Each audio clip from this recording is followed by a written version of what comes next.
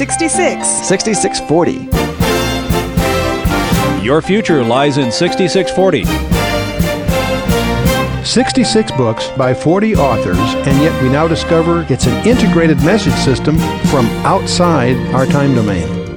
Welcome to 6640, Dr. Chuck Missler's daily radio program connecting the Bible to your life and the world around you.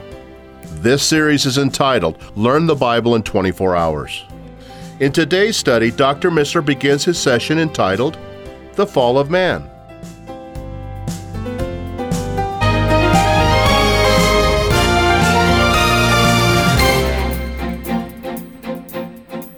We are now in hour 2 of Learn the Bible in 24 Hours, in which we're going to address the creation and the fall of man. And let me just say right at the outset, of all the sessions we're going to have, this one is undoubtedly the most frustrating.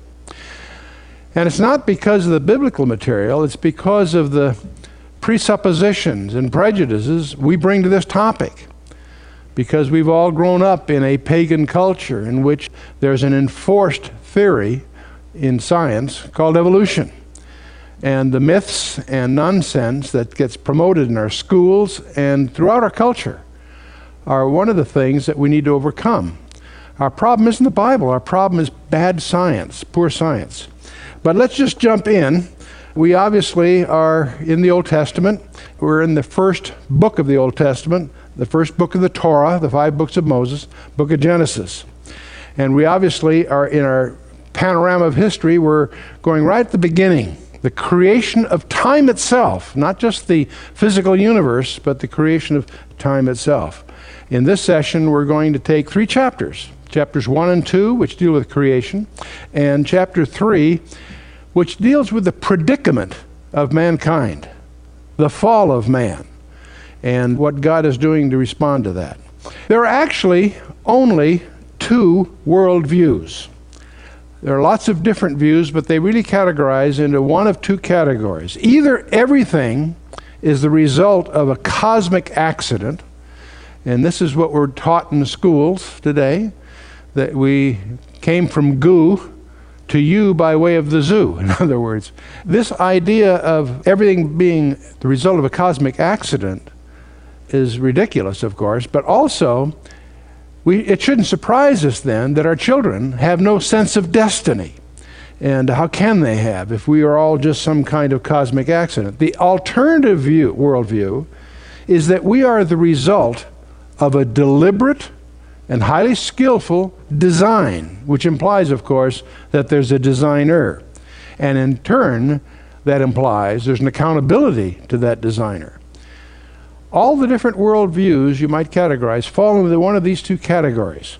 And these things are important issues because it will lead to 4 basic questions. Who am I? Where did I come from? And why am I here? And where am I going to go when I die? These 4 basic questions are questions that every one of us has a belief about, an attitude about. It's critical, of course, because this will determine our destiny. It's interesting that the book of Genesis anticipates all false philosophies. Atheism is rebutted by the fact that we've been created by God. Pantheism, the fact that God is everywhere, is nonsense. God is transcendent of his creation and distinguishable from it. Polytheism is rebutted in the book of Genesis. There is one God. Materialism is rebutted in Genesis because matter had a beginning, and it also will have an end. Humanism, which is, of course, the official religion of the United States, as so declared by the Supreme Court, is rebutted by the fact that God, not man, is the ultimate reality. We're not the ultimate reality. We're simply pawns in a prize in a cosmic warfare. But God himself is the ultimate reality. And of course, the other thing that lurks behind all our discussions is this theory of evolution. And when we speak of evolution or evolutionism, we're not talking about the fact that there is adaptation within species. It's really what we're dealing with here is biogenesis, but we generally call it the theory of evolution. And that is, of course, rebutted by the Scripture because God deliberately and skillfully created each one of us. And uniformism. Among scientists, there's an attitude that things have always been the way they are, that things continue as they always have been. And the Bible speaks differently. It says God intervenes. Not only at the creation, but during history. He intervenes in what's going on.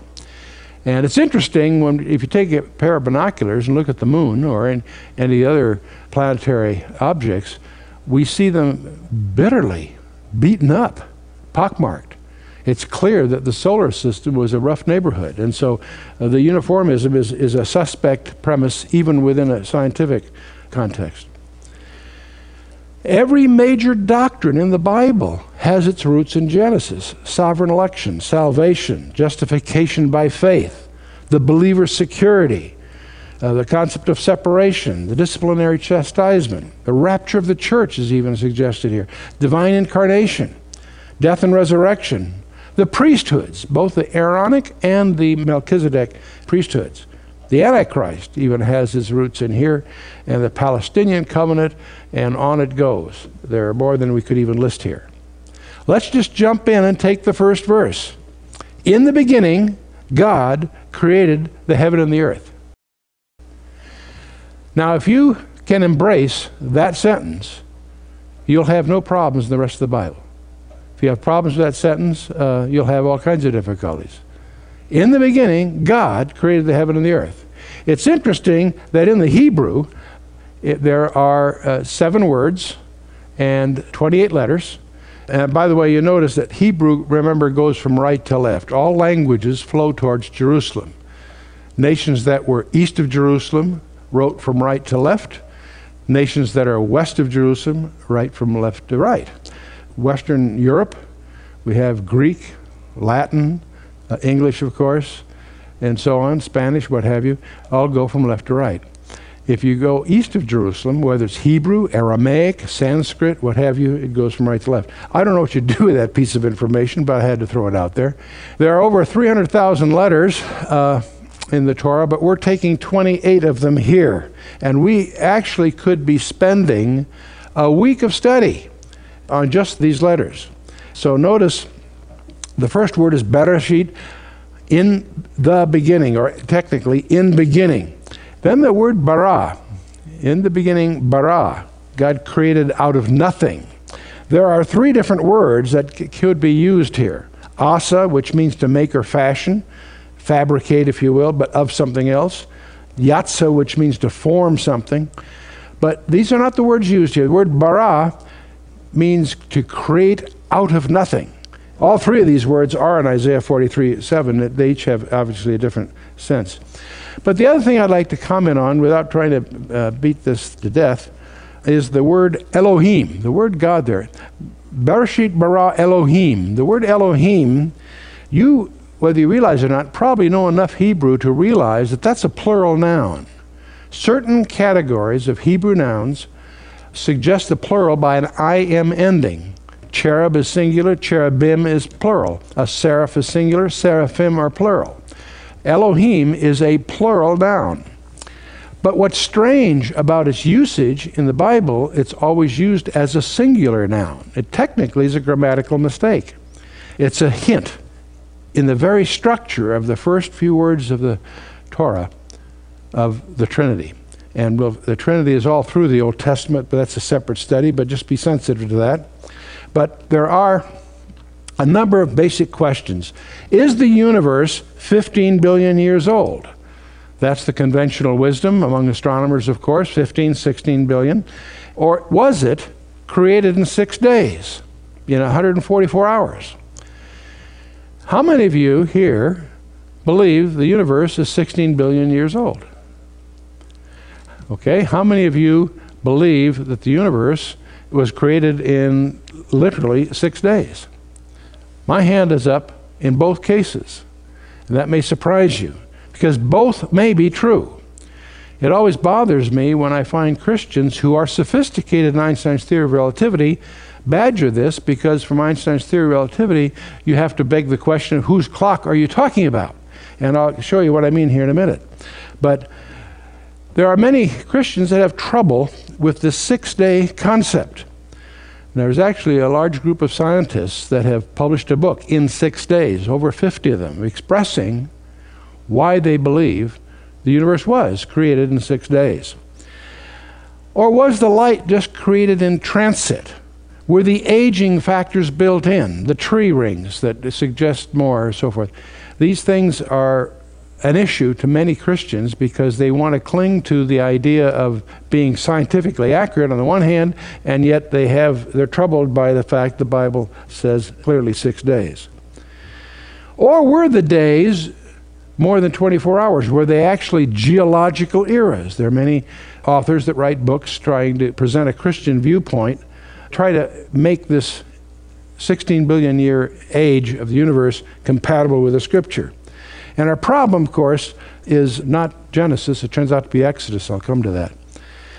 The great discovery of 20th century science was that we live in a finite universe, which means it had a beginning. And the way they try to explain that beginning is with a family of theories called the Big Bang models, which essentially say first there was nothing, and then it exploded. And that may sound facetious, but that's literally what they say. The first one was the steady state model that Einstein himself admitted was his biggest mistake because it was discredited. Then there was a hesitation model, but that was refuted in the 1960s. Then there was an oscillation model that expanded and contracted and so forth. And that's refuted by the entropy laws and lack of mass and other issues.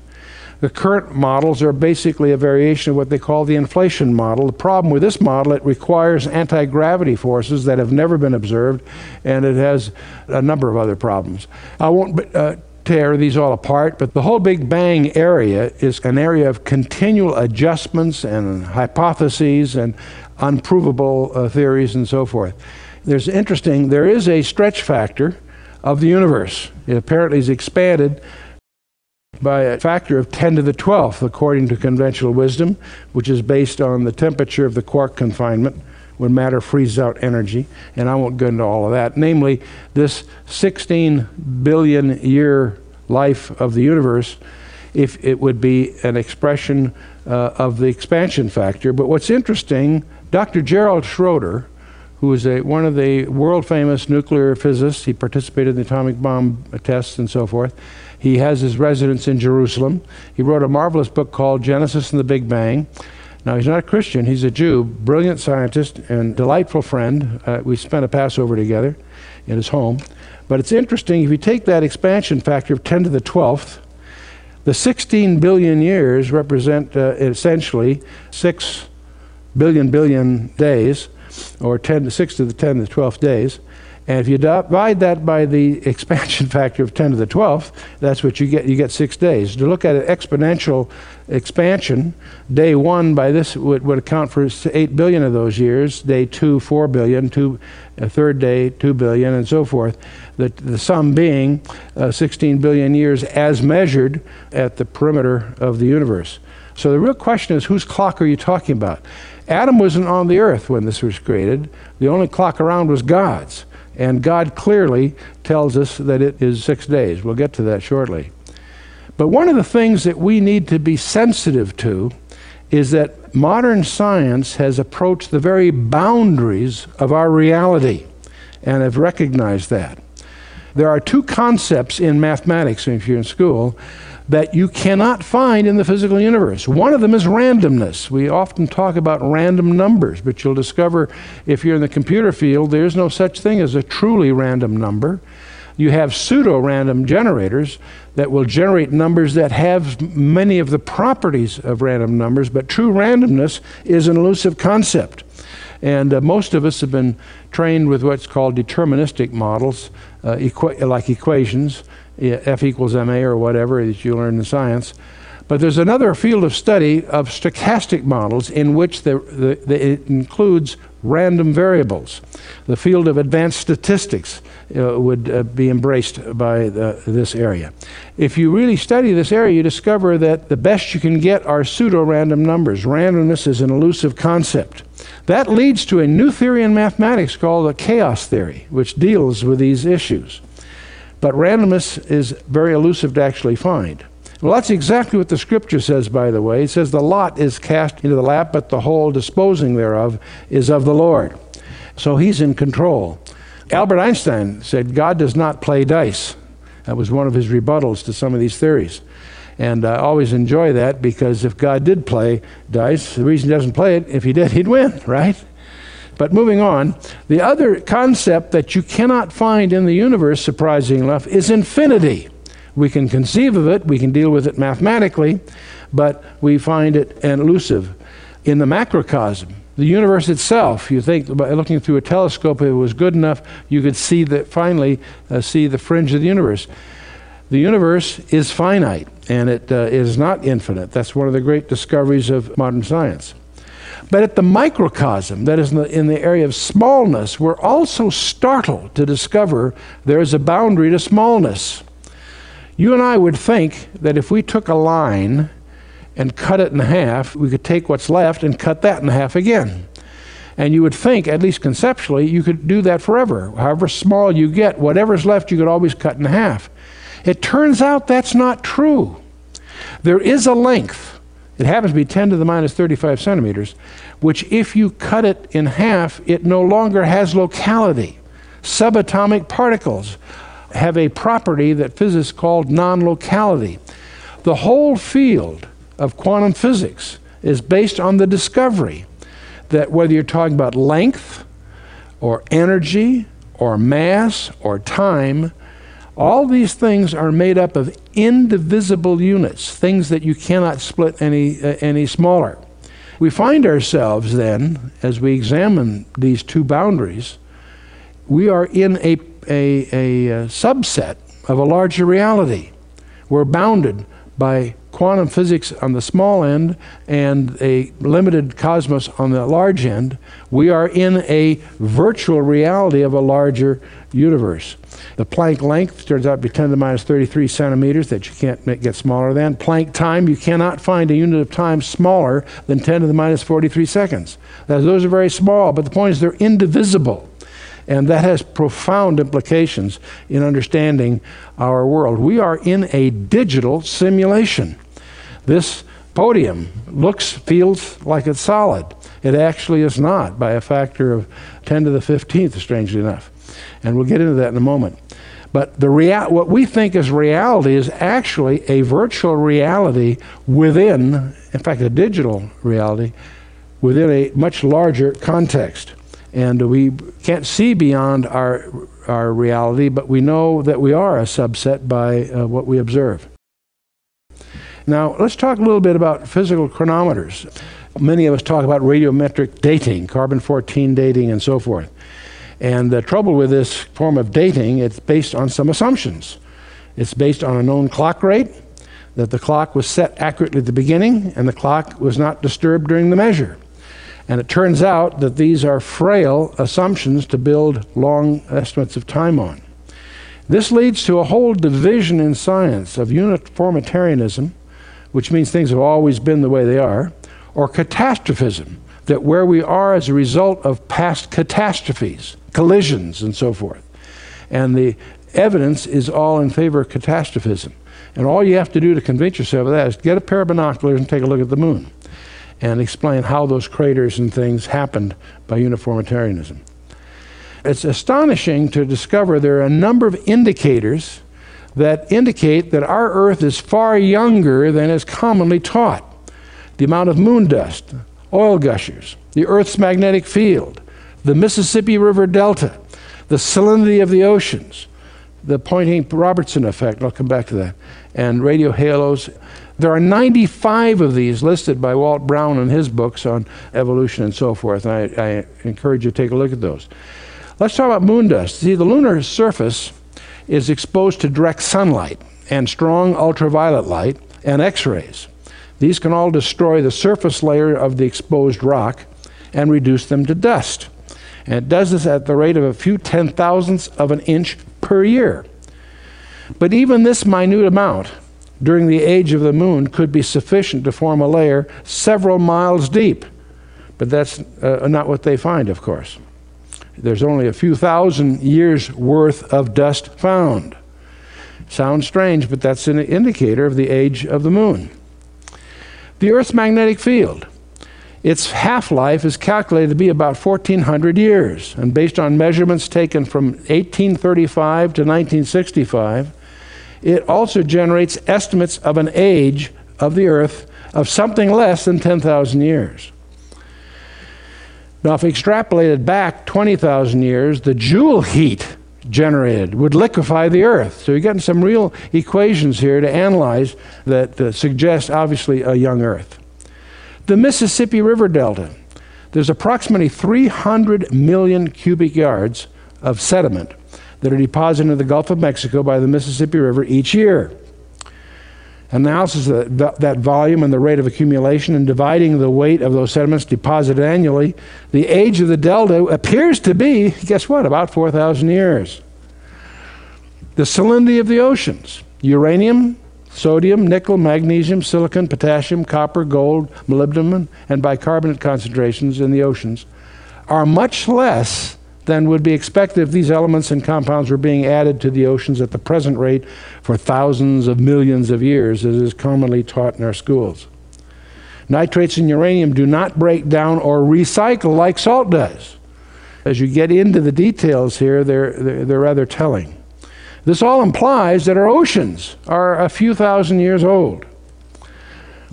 There's another effect, the Poynting-Robertson effect. You might look at it like a solar janitor. It may help you remember it.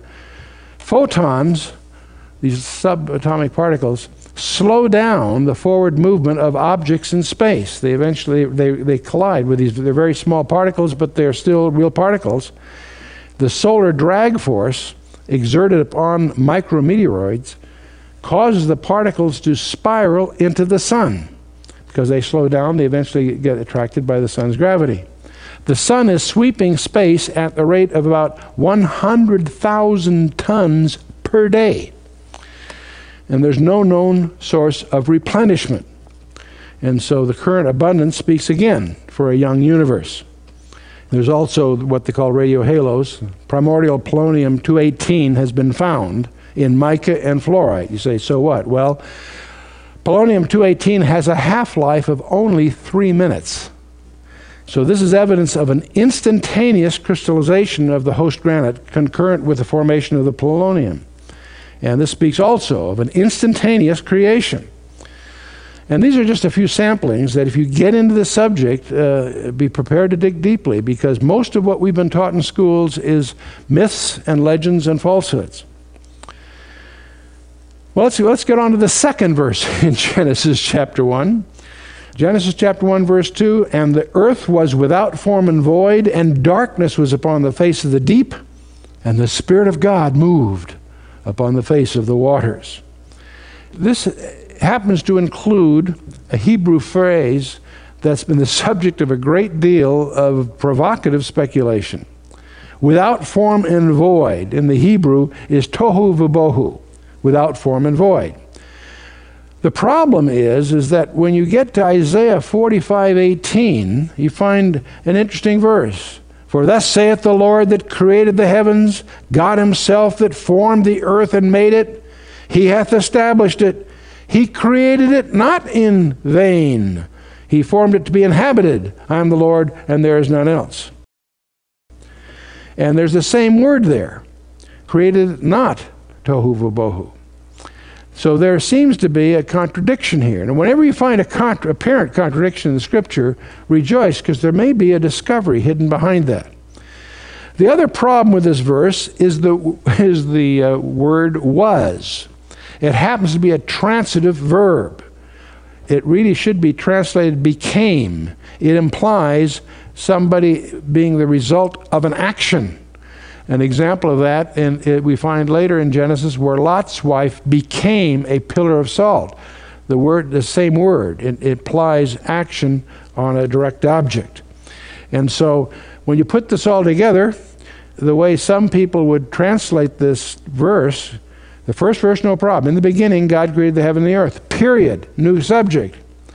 But, and that's another issue, the conjunction there is an adversive conjunction. In other words, both the Septuagint in the Greek and also the Latin Vulgate make that point. It's not and that's neutral, but it's an adversative conjunction. So it should be translated, but the earth became without form and void, and darkness was upon the face of the deep. And because of this possibility, this is controversial, so I don't want you to necessarily buy into it, just be aware of this viewpoint, but there is a view by some scholars that there is a gap implied between verse 1 and 2. In the beginning, God created the heaven and the earth, period. Great, no problem. But the earth became without form and void, and darkness is on the face of the deep, maybe for eons. And the Spirit of God hovered or brooded over the face of the waters. This view I'm suggesting here was originally proposed by Thomas Chalmers in 1814, and these views are supported by people like G.H. Pember, Donald Gray Barnhouse, G. Campbell Morgan, Arthur Custis, and others. It's highly speculative, but it does seem to tie with some other scriptures. And one of the issues it needs to deal with, it has nothing to do with dinosaurs and that sort of thing. We'll come to that. But it does raise a possibility, because one of the questions that we ask ourselves is, when did Satan fall? You've been listening to Dr. Chuck Missler, teaching through his series entitled Learn the Bible in 24 Hours, here on 6640. If you would like further information about materials available from Dr. Missler, please contact us through this station or visit our website at khouse.org. Until next time, when Dr. Missler continues this series, may God bless you with the knowledge of His Son, Jesus Christ, as you study His Word.